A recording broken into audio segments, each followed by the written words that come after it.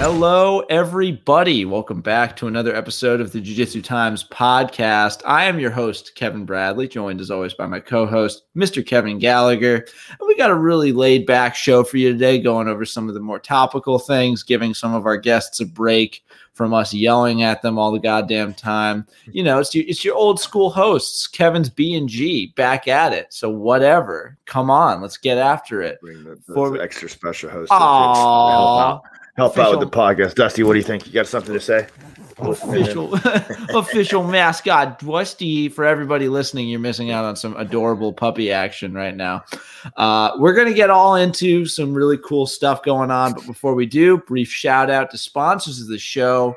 Your friends and ours, you know, we could only be talking about No Judges Needed, your one-stop shop for all of your grappling training gear, from rash guards to gis, modeled by the beautiful Mr. Kevin Gallagher, as well as hoodies. And instead of cutting away, I'll just go up and show you the really cool hoodie I'm rocking myself. It's a little hot in here today, otherwise I'd be wearing it.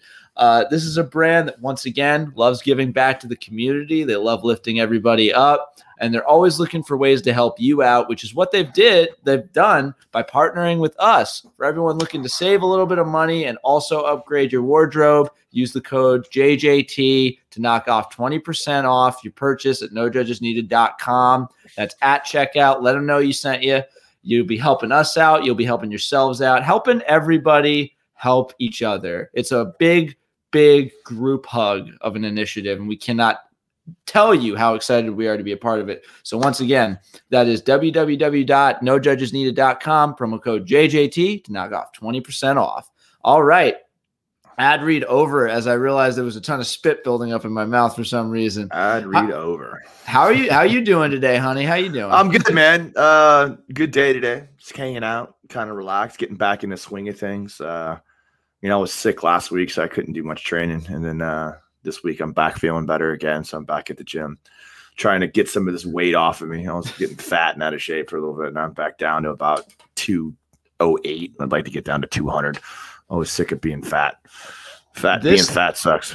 This time last year, I was a maniac in the gym, working out every day, doing almost 20 pull-ups without stopping, which is bullshit compared to some of our jacked listeners, obviously. But I was like 150 getting ready for a tournament. Right now, I'm 175, just like fat as shit. I ate 3 cookies before I hopped on here. Like, you're in love now. You're like fat and in love. It's true, and I know it's like pretty great, but also I'd love to be in love and also jacked, right. Like hot. If I could just get both, that'd be fucking great. And I know jiu-jitsu isn't it's all about skill, but still, I would love to be jacked too, like ripped up. You know what I'm saying? Yeah, I think about this time last year. This was right about when the COVID madness was about to kick off. We were starting to see videos and pictures and images from Europe and Italy, and awaiting the arrival of the COVID virus into America. So we were this time last year, everyone was setting their jiu-jitsu goals, getting prepared for the year, and then about 2 weeks later it turned into madness and no one was doing jiu-jitsu anymore. So I mean, it really has been a year. Think about that. We've been dealing with this new reality for over a year, and we're still here, baby. We're still kicking. Here, vaccines on the way. I think we're real close to turning the corner, getting back into the swing of things, and moving on with our lives. Apparently, this is another thing we're going to have to deal with. COVID's here to stay. Let's just get our vaccines and move on with our lives, just like the flu and everything else we get vaccinated for. Fuck the hell yeah, man. And we love that jiu-jitsu itself has started to come back. We're starting to see more events, more initiatives. But one of the other things that defined 2020 outside of the pandemic were the riots against police brutality and a calling for police to be defunded and given more options other than just resorting to their firearm. And I think in that conversation, jiu-jitsu got brought up a lot because it's a really effective way to end a violent situation without people having to die. And we've had police officers come on the show. We've had people that are very much not police officers on the show to talk about their opinions. But We're starting to see more initiatives to better train police officers in how to non-violently end a scenario, which I think is great for everybody. Specifically, the story we published a little while ago, the Marietta Police Department is looking to better arm their officers with jiu-jitsu training at like Gracie academies all over the place. And I know that it's been a while since we've talked about this issue specifically, but like, how does something like this? How do you feel about something like this, Kev? Well, I mean, I 100% for it. I mean, I have, again, I hate to beat the dead horse, but I'll talk about it again. You know, I have firsthand knowledge of the efficiency of effectiveness of jiu-jitsu in a confrontational situation where you have to control and incapacitate an aggressive person, and jiu-jitsu is the greatest non-lethal way to do that. I mean, there's not even a close second. So allowing these police officers, giving these police officers the opportunity to be better trained in non-lethal, de-escalation of events, does several things. Serves several purposes. It allows them to stay more confident in their abilities, which means they're clear-headed and aware of the scenario, so they're not as quick to pull their guns. They're not as quick to pull out their tasers. They allow things to escalate to a lethal scenario, and it's just effective. You can incapacitate someone, hold them on the ground, and keep them there for an extended period of time with the use of jiu-jitsu. There's nothing else is even close to it. I remember when the story first broke with the Marietta Police Department, right? It's probably been close to 8-9 months or so when they started making it mandatory for Marietta Police Department to train jiu-jitsu. I think they should do it nationwide. I mean, I don't want to get specifically into different areas of the country, but we have the benefit of having two different perspectives based on where we live. Like I've always lived like far in the Northeast, never really left there too much. You're a Florida boy, and I know that the areas have different rates of crime, different police cultures, but I'd love to know if you think an initiative like this, specifically as someone who has to deal with violence as a bartender, just people trying to take your head off all the time, do you think a better armed police force with jiu-jitsu would help your area specifically? I mean, yes and no. I think everyone should learn jiu-jitsu. I mean, because the police aren't going to be there all the time. Believe me, the reason why I have to protect myself and protect the bar is because you don't just call the police and they show up magically like the Avengers. That's not how the reality of real world works. It takes 15, 20 minutes, even on a 911 call, for the police to come. Most of the time when I call the police, the person that I called them on are already halfway gone down the road, or I've already get incapacitated and thrown them out.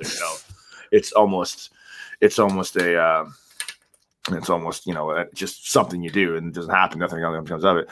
But my belief in this whole scenario is I'm not of the opinion that the police department is this nefarious component of social justice, the police state we live in. I don't like the way things have progressed. I believe that we have become slightly a police state, but I think there's way more things involved, the socioeconomic issues involved, systemic racism involved, that have made it important and made it necessity for police officers to have as big a force, a bigger presence in our communities as they do, in African American communities as they do, and in everybody's communities as they do, poorer communities as they do.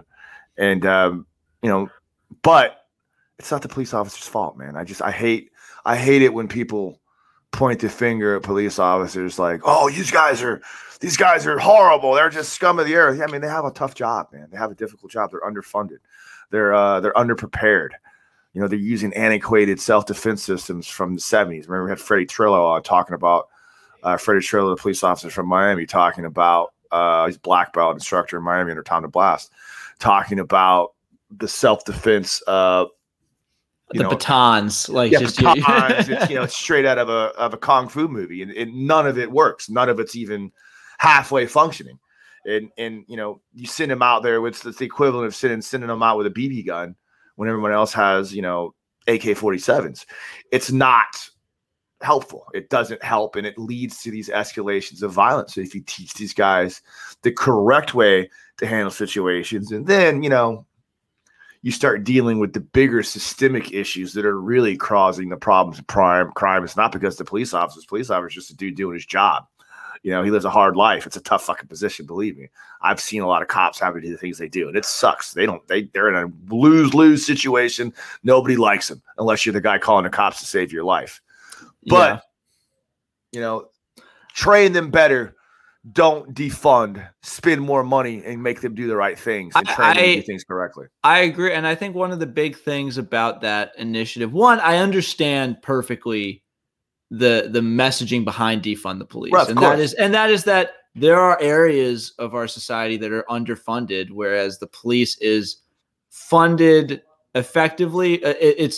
There's a lot of money there, but they're also putting money towards shit nonsense, like a lot of riot gear, a lot of like training in firearms, whereas there's almost nothing being done for what if your gun's gone? Like, what if you don't want to have to resort to that, or beating a guy to death, or tasing him with a taser? There's not a lot of, and you should never get, I feel like it should be at least 2 years to become a cop. I feel you should not be able to get through police training in under 2 years. And they should pay it more. It should be a better paying job. You shouldn't be just some schlub off the street, because that's the kind of people you attract when you make it so easy, when you set the bar so low. I went to school for 4 years in order to say funny words into a camera and talk to people with murder in their eyes in pajamas. All right. They should have to go through at least half of that in order to become I agree with the law. And to talk about the defund, I don't want to get into too much of a conversation on that because it's still a jiu-jitsu show. But when you talk about defund, we live in America, and America is a society that works on fix a problem instead of prevent a problem. So like we pour tons and tons of money and tons of resources into preventing crime, into fighting crime, into keeping crime at quell.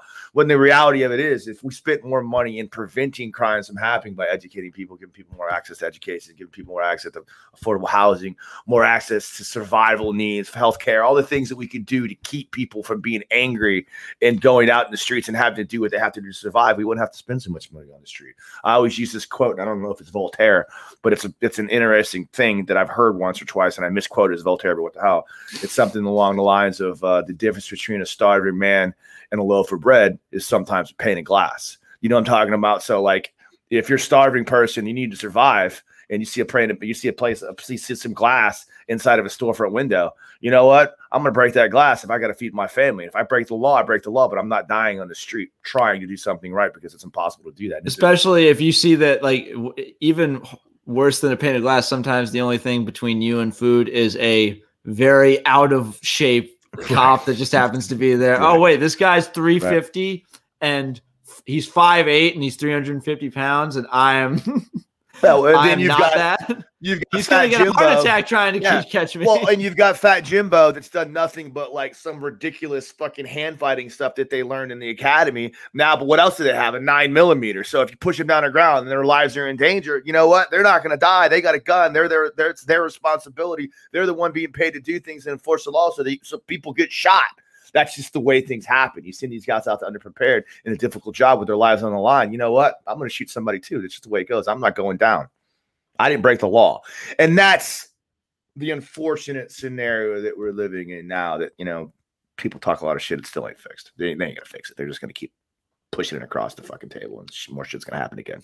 Yeah, man. I think that's a good place to end that. But to everybody out there, well, no. But just like, because I don't want to, this is a jiu-jitsu show, but to everybody out there that wants to get involved in law enforcement for just reasons and wants to help out and be a positive force, and your department does not have any kind of jiu-jitsu available, please go out and educate yourself. Go find a gym. They have a lot of gyms have a lot of discounts for people looking to be a law enforcement officer, and you are going to help the community you're in if you get yourself trained, even if you're going to stay safer. You're going to stay safer, and you're going to just be a more compassionate person. Because also training in a jiu-jitsu gym, you get face-to-face with people from all economic backgrounds. It breaks down that barrier that often gets put up between us and them. And it's good for you, man. It's good for you, baby. All right. Good for the soul, baby. It's good for the soul. Chicken soup for the soul. All right. Well, let's talk about Andre Galvao or something. Let's talk about but we do want to get to maybe a little bit of Galvao and how he's trolling Gordon all the time. But I want to talk a little bit about a brand new jiu-jitsu promotion that's set to premiere this April. It is called Evolve Your Game. It was set up by a promoter who is also a Cobrinha black belt, so it's legit on the skill side of things. It's got a very interesting opening card, the likes of Gianni Grippo, Jessica Khan, Andy Murasaki, and I think we've gotten to a point where we know the big names in promotion. We know the Polarises, the Quintets, Third Coast Grappling, Fight to Win, Grappling Industries for like the more local shows, and like Zapatero for Josh LeDuc and stuff like that. Do you think there's a risk of oversaturation with all these promotions? Yes. Yeah. All right, everybody, moving on. Yeah, moving right along. Just take it down. I don't know about oversaturation, and this is just my opinion. I don't know, and maybe I'm wrong.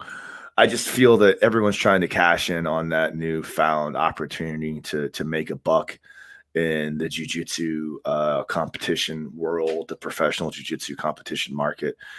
And I just don't know. I just don't know that it does good to have this many different looks, this many different organizations. I'm pretty sure they're going to have some kind of new and exciting rules format that's better than everybody else. So we're going to have real jiu-jitsu here. This is going to show. Everyone always comes up with new ways to try to recreate the wheel. And the reality of it is it just, when you oversaturate the market that much, the real blue chips kind of lose their appeal, like the Third Coast Grapplings, the Fight to Wins, the Kasais. They start to get to a point where it's like, well, what is this all about? How come, which is the right thing? Which is the good thing to do?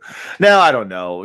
The other side of that is why not? Why not have another event? People could obviously, I guess they feel like they have some way of making a profit out of that, or they want to put on quality jiu-jitsu events. But I don't know. It reminds me a lot of, and this is kind of a different scenario, but when you start talking about the world of boxing, there was a time when there was one governing body of organizations, right? And there was, I think it was 8 weight classes. And if you were the champion at your weight class, you were the world champion at that weight class, in that division, or in that governing body, and that was it. There was no questions asked. Well, because we have all these other governing bodies that wanted to fracture off and start their own divisions, it became to the point where it's murky who is really the champion. There's a champion of the IBF. There's a champion of IBO. I forget what they are. WBO. Yeah. So I forget what the government bodies of boxing. I've been out of the loop for so long. But what happened was you start to saturate that to the point to where when you're a champion, you should be a world champion, and that's it. There shouldn't be any discussion of well, is it the IBJ or is it the IBF or is it the could you imagine going WBF? Could you imagine going to someone and being like, yeah, this guy's the UFC champion, but is he the Bellator champion? Like that. Right. The idea of that doesn't even compute for us because it's just like, what the hell are you talking about there? Yeah, it's cool. I guess, I don't know that jiu-jitsu is even competitive jiu-jitsu, professional jiu-jitsu has even gotten to the point where that is a thing. Like I couldn't even tell you something at this point, which is the end-all be-all of who the greatest grappler is. I think it's the ADCC, but they don't do gi. Some people could say the IBJJF Worlds, but the reality of it is there isn't really another governing body that can say is a world championship. And competing at the world championship, you don't even have any asshole with a gi can go compete in the world championship. You don't have to qualify for it. You have to do anything to get there, So, I don't know. Very difficult question. I'll watch it. I'm excited to see it. I'm sure it'll be pretty cool, but it's just, me with competitive jiu-jitsu, professional jiu-jitsu. I've lost my luster for it. I still want to see you compete. I want to be able to win money off you. All right. So just get jacked up, go on one last run, and let's split the prize money. Okay. I see where you're coming from, and obviously you have a very different perspective on this issue than I do. But I also know that I think there is a potential place for it because there are a ton of regional MMA promotions. There's a ton of local shows and smaller scale shows. And I do think that if everyone's trying to be the next Third Coast Grappling, the next Fight to Win, the next big Polaris, that could be dangerous just because there is not enough of an interest, I don't think. But in terms of more shows and more places for athletes to showcase their skills on a more regular basis, because Fight to Win only puts on so many shows and they have a lot of athletes they need to be made aware of. There's only so many Polarises. There's only so many quintets. I do like the fact that these guys get more chances to earn money. I will give you that. And, me being jaded to be an asshole, like at the end of the day, if we don't have a Polaris, if we don't have this other opportunity, what the hell are we going to talk to? Like, we're getting paid because people are watching this shit. Yeah. So like the better jiu-jitsu does, the better we do. I get that. I'm cool with that. I don't know, man. I had so much hope that there would be some kind of a crossover jiu-jitsu professional jiu-jitsu circuit that kind of turned into the X Games, that like you didn't necessarily have to be a skateboarder, but you could kind of appreciate what it was, even if it was a small spectrum that gave it some kind of allure. I don't know, man. All this fractured shit, all these like different things, like there's no unity in a movement forward. Everyone's doing their own little thing. No one's working together, and it's kind of killing that progress. But yeah, I love jiu-jitsu. I'm a nerd. I don't care. I'll watch it. I do think that the idea of like Andrew Wiltsey or Cody Ko or no. Cody Steele or William Tackett taking one of the belts they have at like Subspectrum and bringing it over to a different promotion. Because as it stands, these guys hold up the belts they win in these shows, and then you never see those belts again. You never see them again, right? That means nothing. Yeah. They put it in they put it next to the other. They're just like, oh, this is a cool thing I won. Yeah, exactly. But UFC belt, that thing is glued to your fucking nuts. Right. Like you take photos with it, you base your entire identity around it for as long as you have it. I that's cool. And I wish that these belts and these awards and these accolades were treated with a little bit more like reverence, like put them on the line more. But I think you'd have to these promotions would have to do more to acknowledge each other, I guess. Too, Kev, man, there's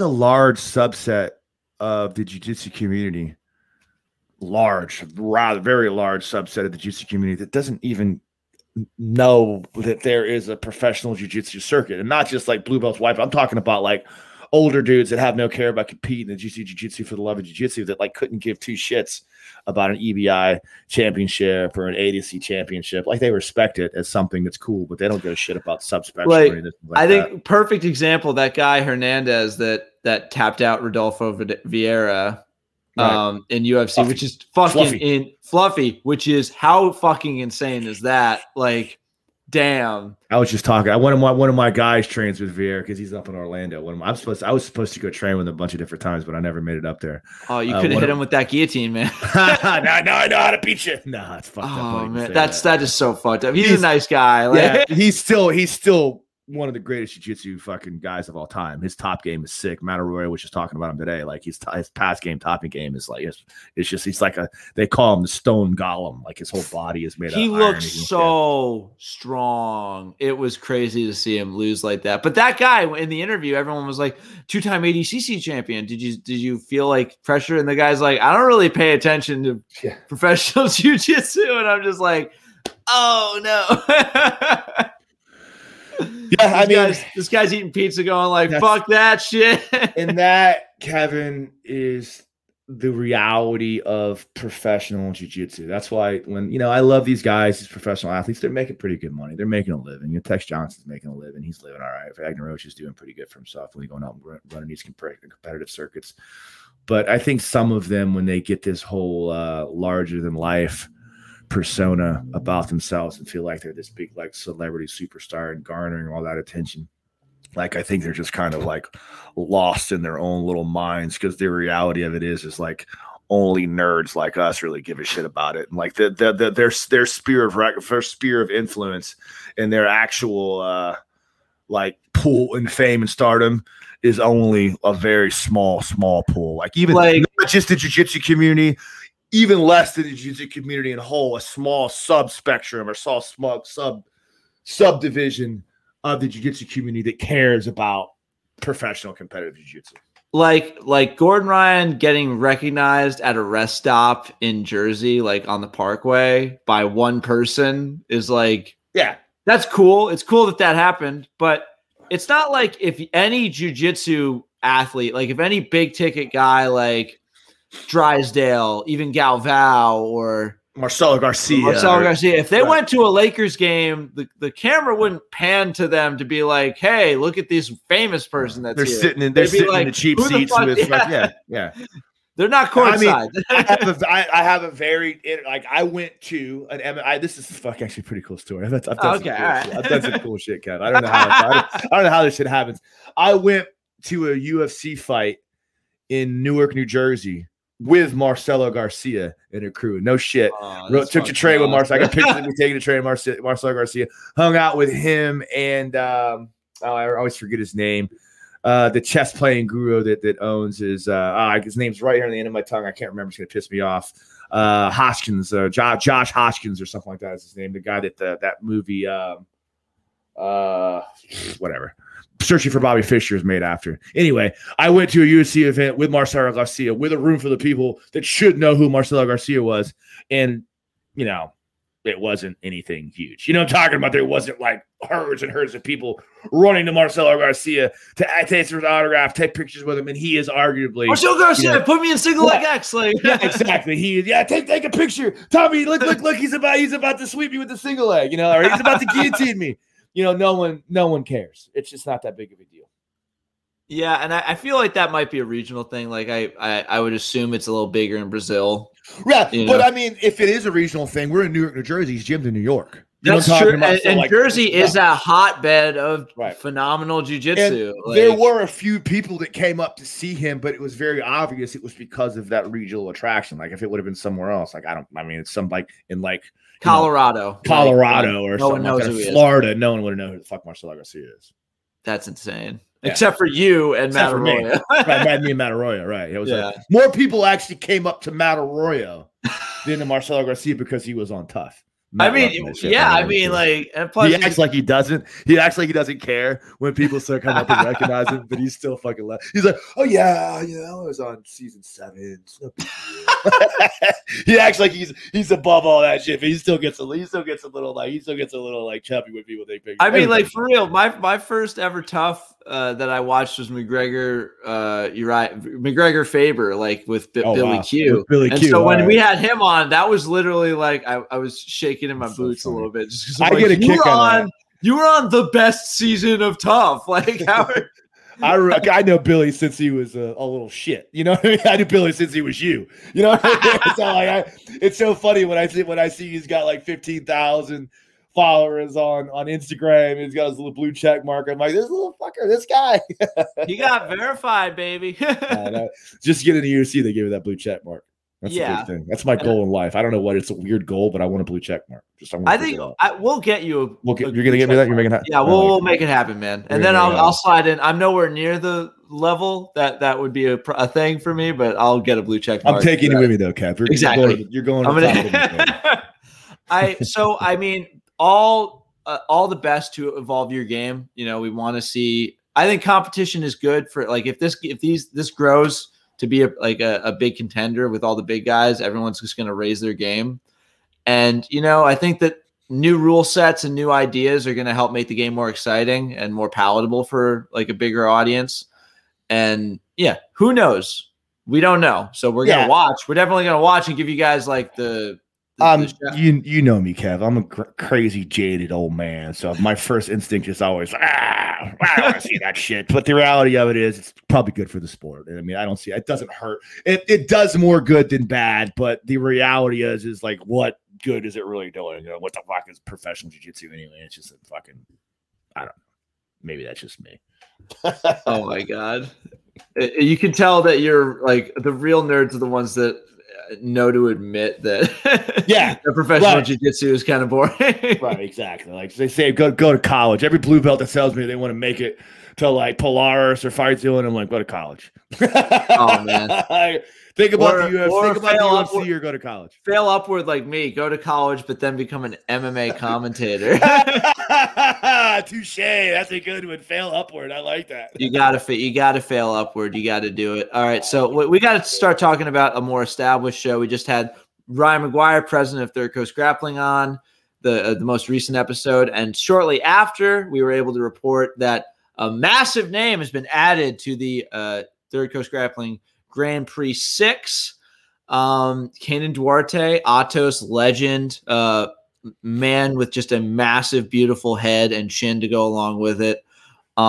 He's had fights with guys like Nicky Rod, also announced for the event. We really don't talk about Kenan a lot, and I find that weird just because of how successful he is. And I know he had that steroid bust a little while ago. Have you had much experience with this guy? Like, have you ever gotten? I've never rolled with him.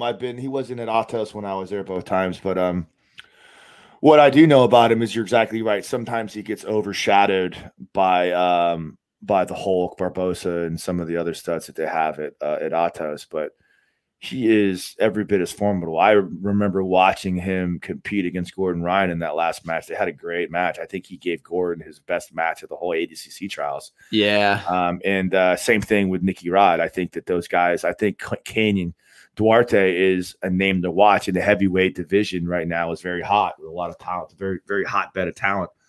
I'm excited to see him go, and I'm super excited.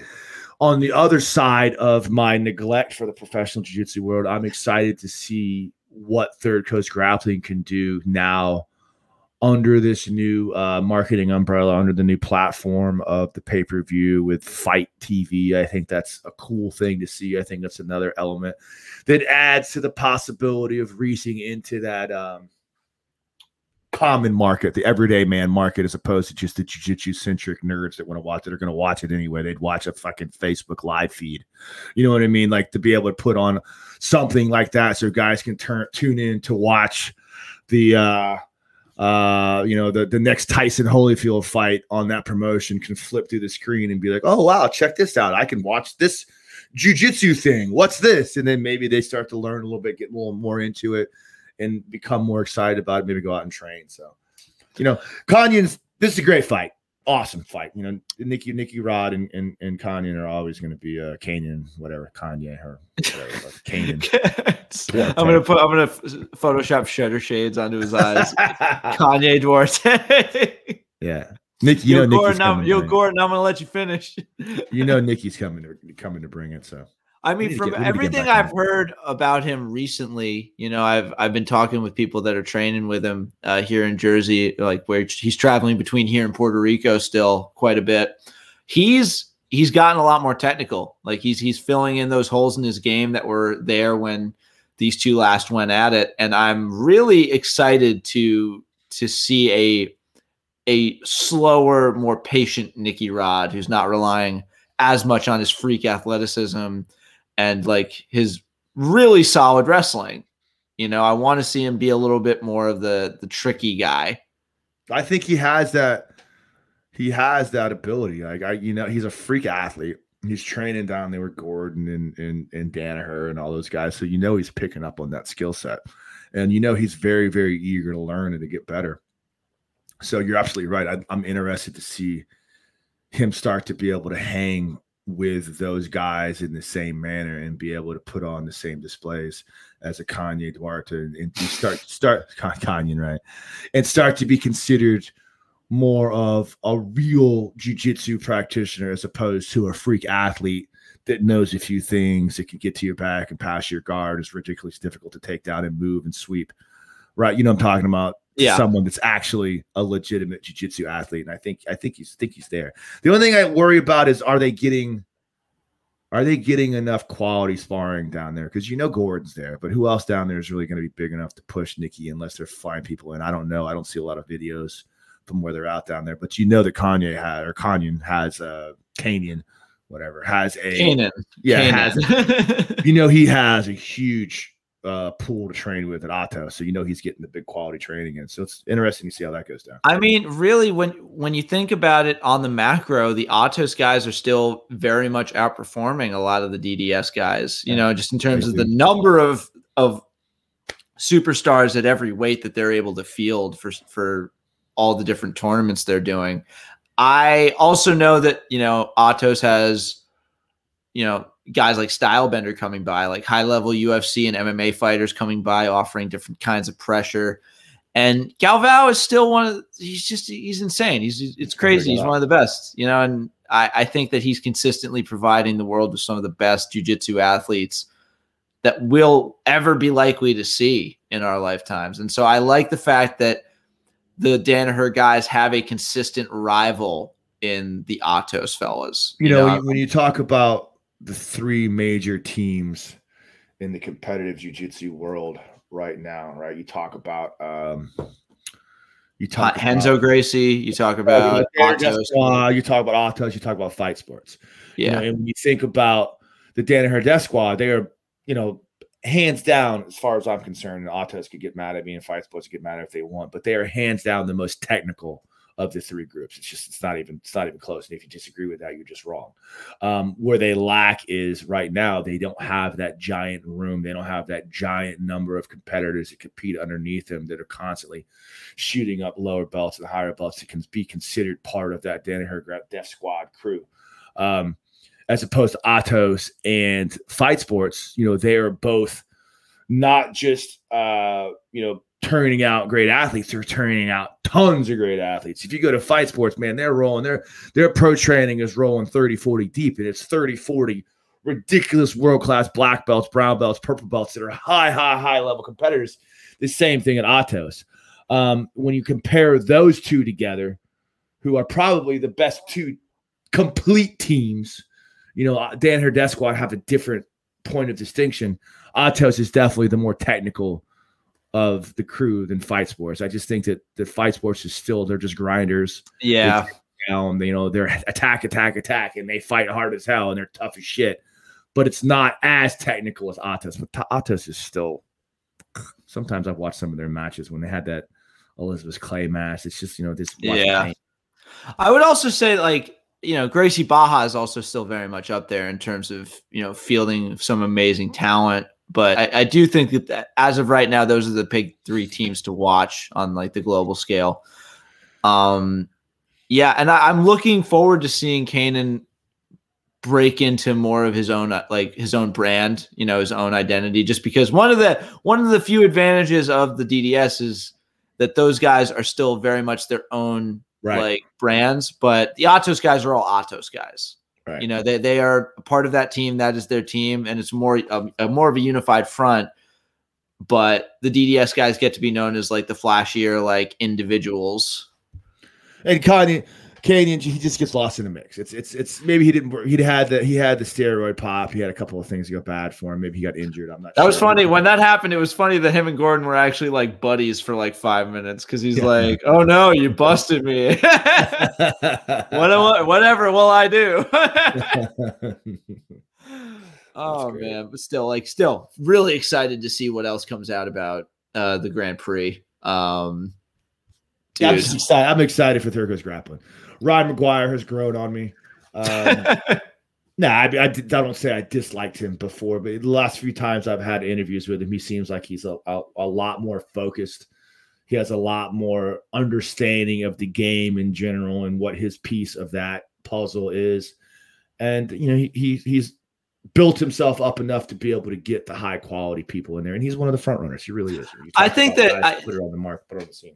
Similarly, I do think he seems to be enjoying the process a little bit more now. Now that it seems like him and the brand have found a rhythm. I think getting that new contract was good for him. Sometimes it's just not a good fit.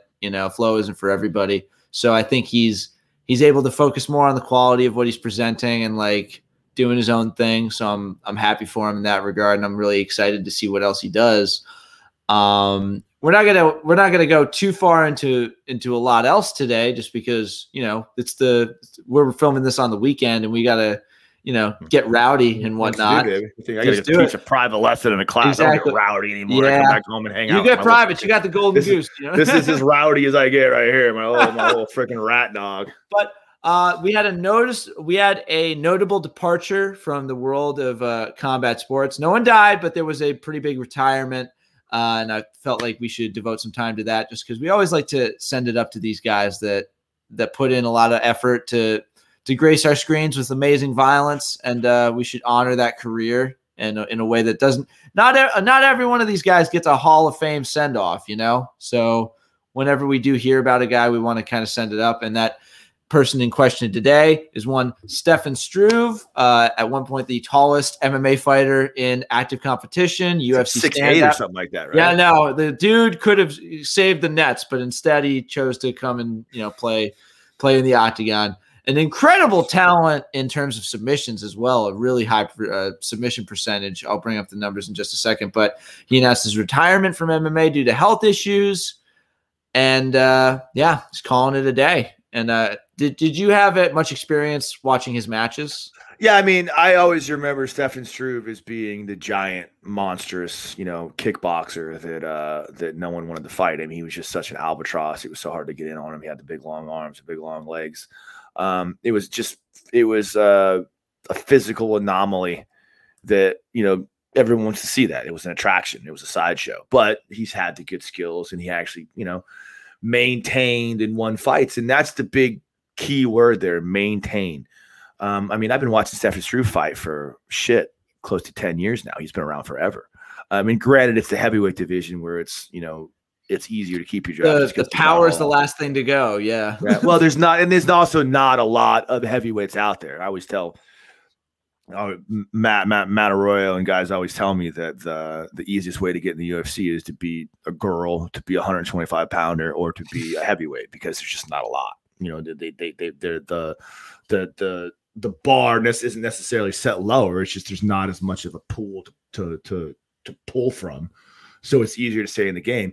But the reality is that Stefan Struve was able to stay employed by the UFC for I think it was close to 10 years, which is amazing, because you see the turnover now, the way guys come and go. Like, to be able to stay relevant in the division is a big thing. So hats off to him for that.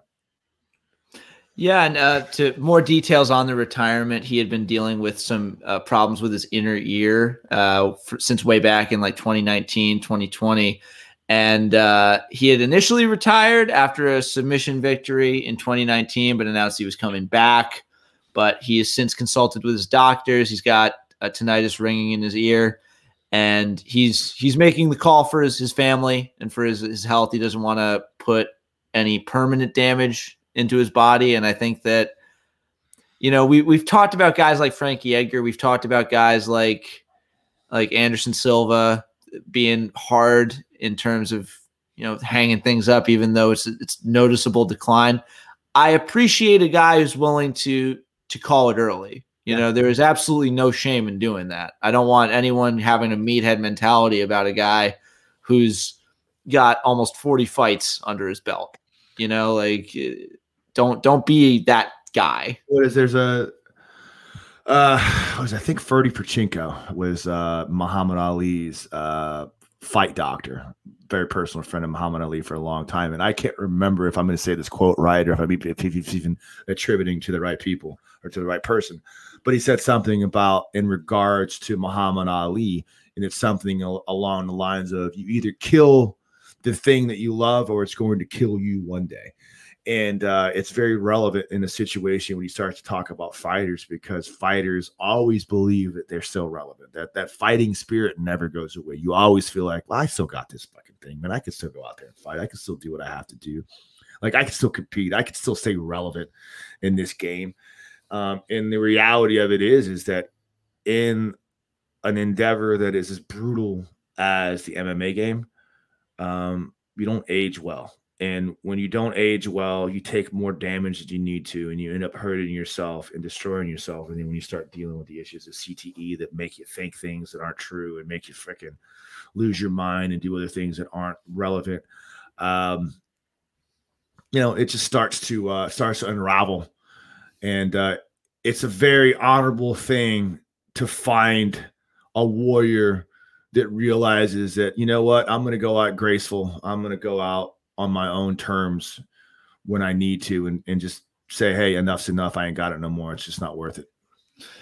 Yeah, and I mean, it wasn't an easy decision. After his last win was in 2019 via Triangle, and that was when he had initially made his retirement post. But then he then walked that back, saying he made it on emotion. Fought 2 more times, suffering losses, and I think even if you do call it early, a lot of people do need to lose like that before they're ready to see that things aren't going their way anymore.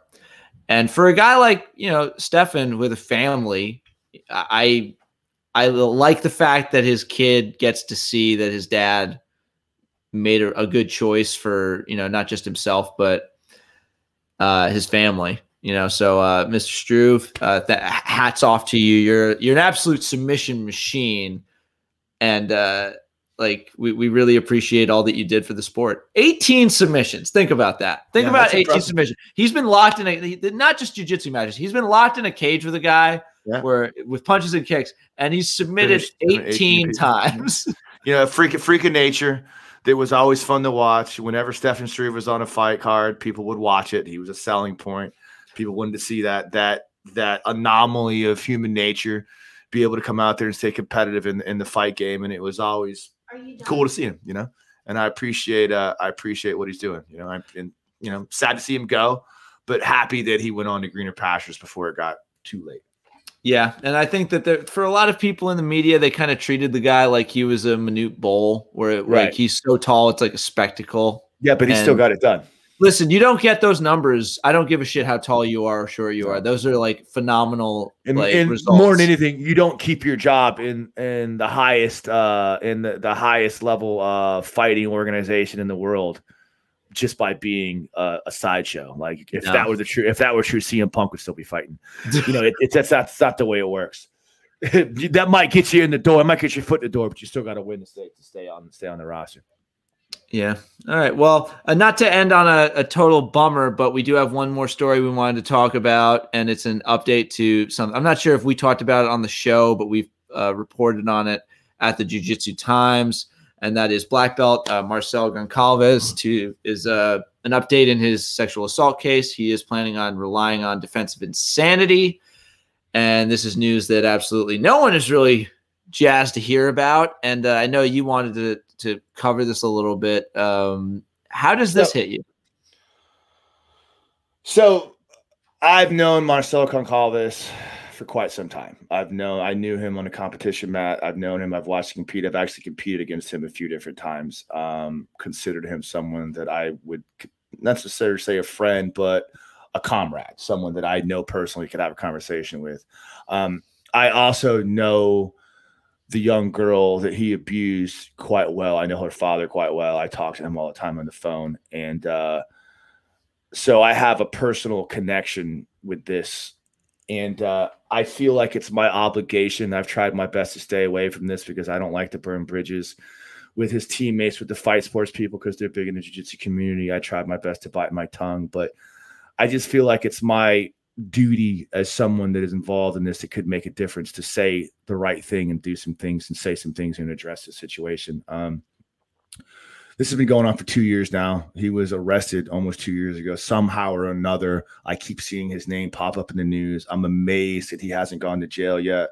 Long story short, he taught this young lady, who I'll refrain from saying her name, since she was 13 years old. When she turned 16, they started a romantic relationship together, which he was arrested for, obviously for abuse. And now, 2 years later, he's still on the street. He's still figuring out a way to pay his bills, which is, I get it. I understand. Shit happens. He needs to be held accountable. And the idea of using CTE as an excuse or a reasonable defense for insanity, quite frankly, it makes me a little bit sick. I can understand a partial neglect of putting yourself in a situation, maybe like offshoot, but we're talking about a relationship that lasted for almost a year, over 2 years, I think it was, before he got caught.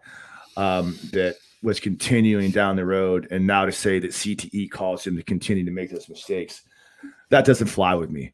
As someone that was victimized in a very similar position, I've talked a lot about that in my past, at a very formative time in my life.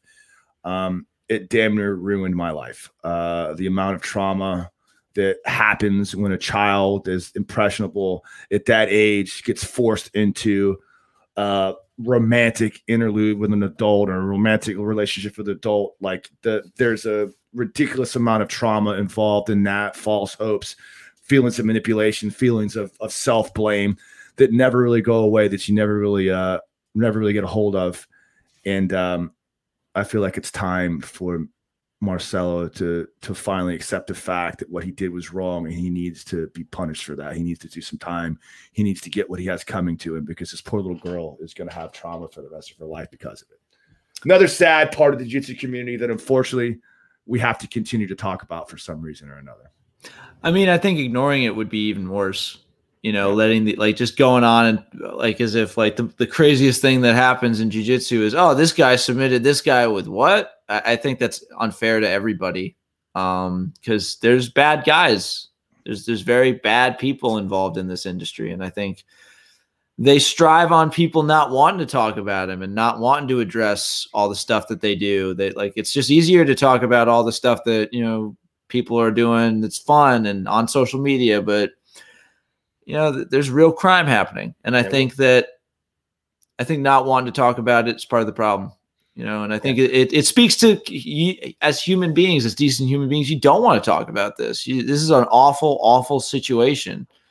I find it personally disgusting and distasteful that someone would really figure out a way to maneuver the court system to avoid prosecution and avoid paying their due punishment for something is horrible. People are, oh, she was 16.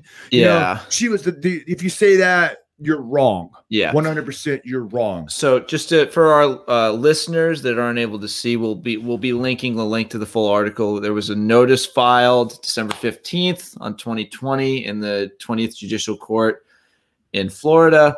And it states that the defendants are seeking to establish that the lawyers are seeking to establish that the defendant, Marcel, was legally insane at the time of the charged offenses and specifically suffering from chronic traumatic and CTE. I'm sorry, I never really learned how to pronounce the full encephalitis. I think encephalitis, the last word, encephalitis. Right? And so that is and a lawyer's job is to create the best defense for their client. The burden of proof lies on the system. So I think this is very weak, but most of my attorney friends have agreed on that, particularly in the state of Florida. It's very difficult. The burden of proof for insanity, innocence through to insanity is very, not high. just in Florida, but everywhere. It is people think it's this like secret cheat code where they'll just I'll say I'm insane. One, you don't just get to go free for that. You're often like confined. You are confined to an asylum for the rest of your life, or until they decide you're fixed,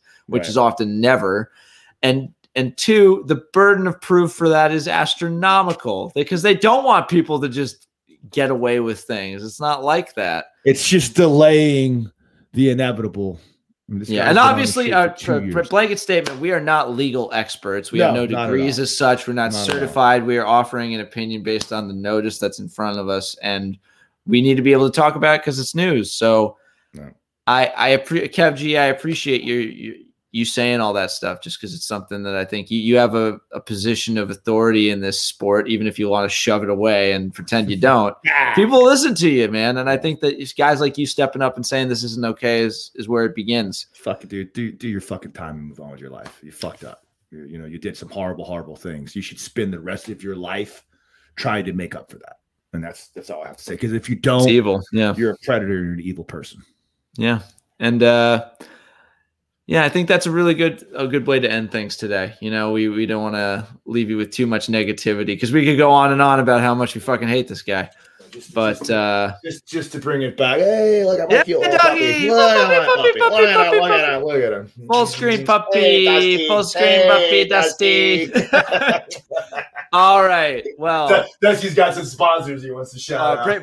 Bring Dusty up. We gotta send out with him. There we go. All right.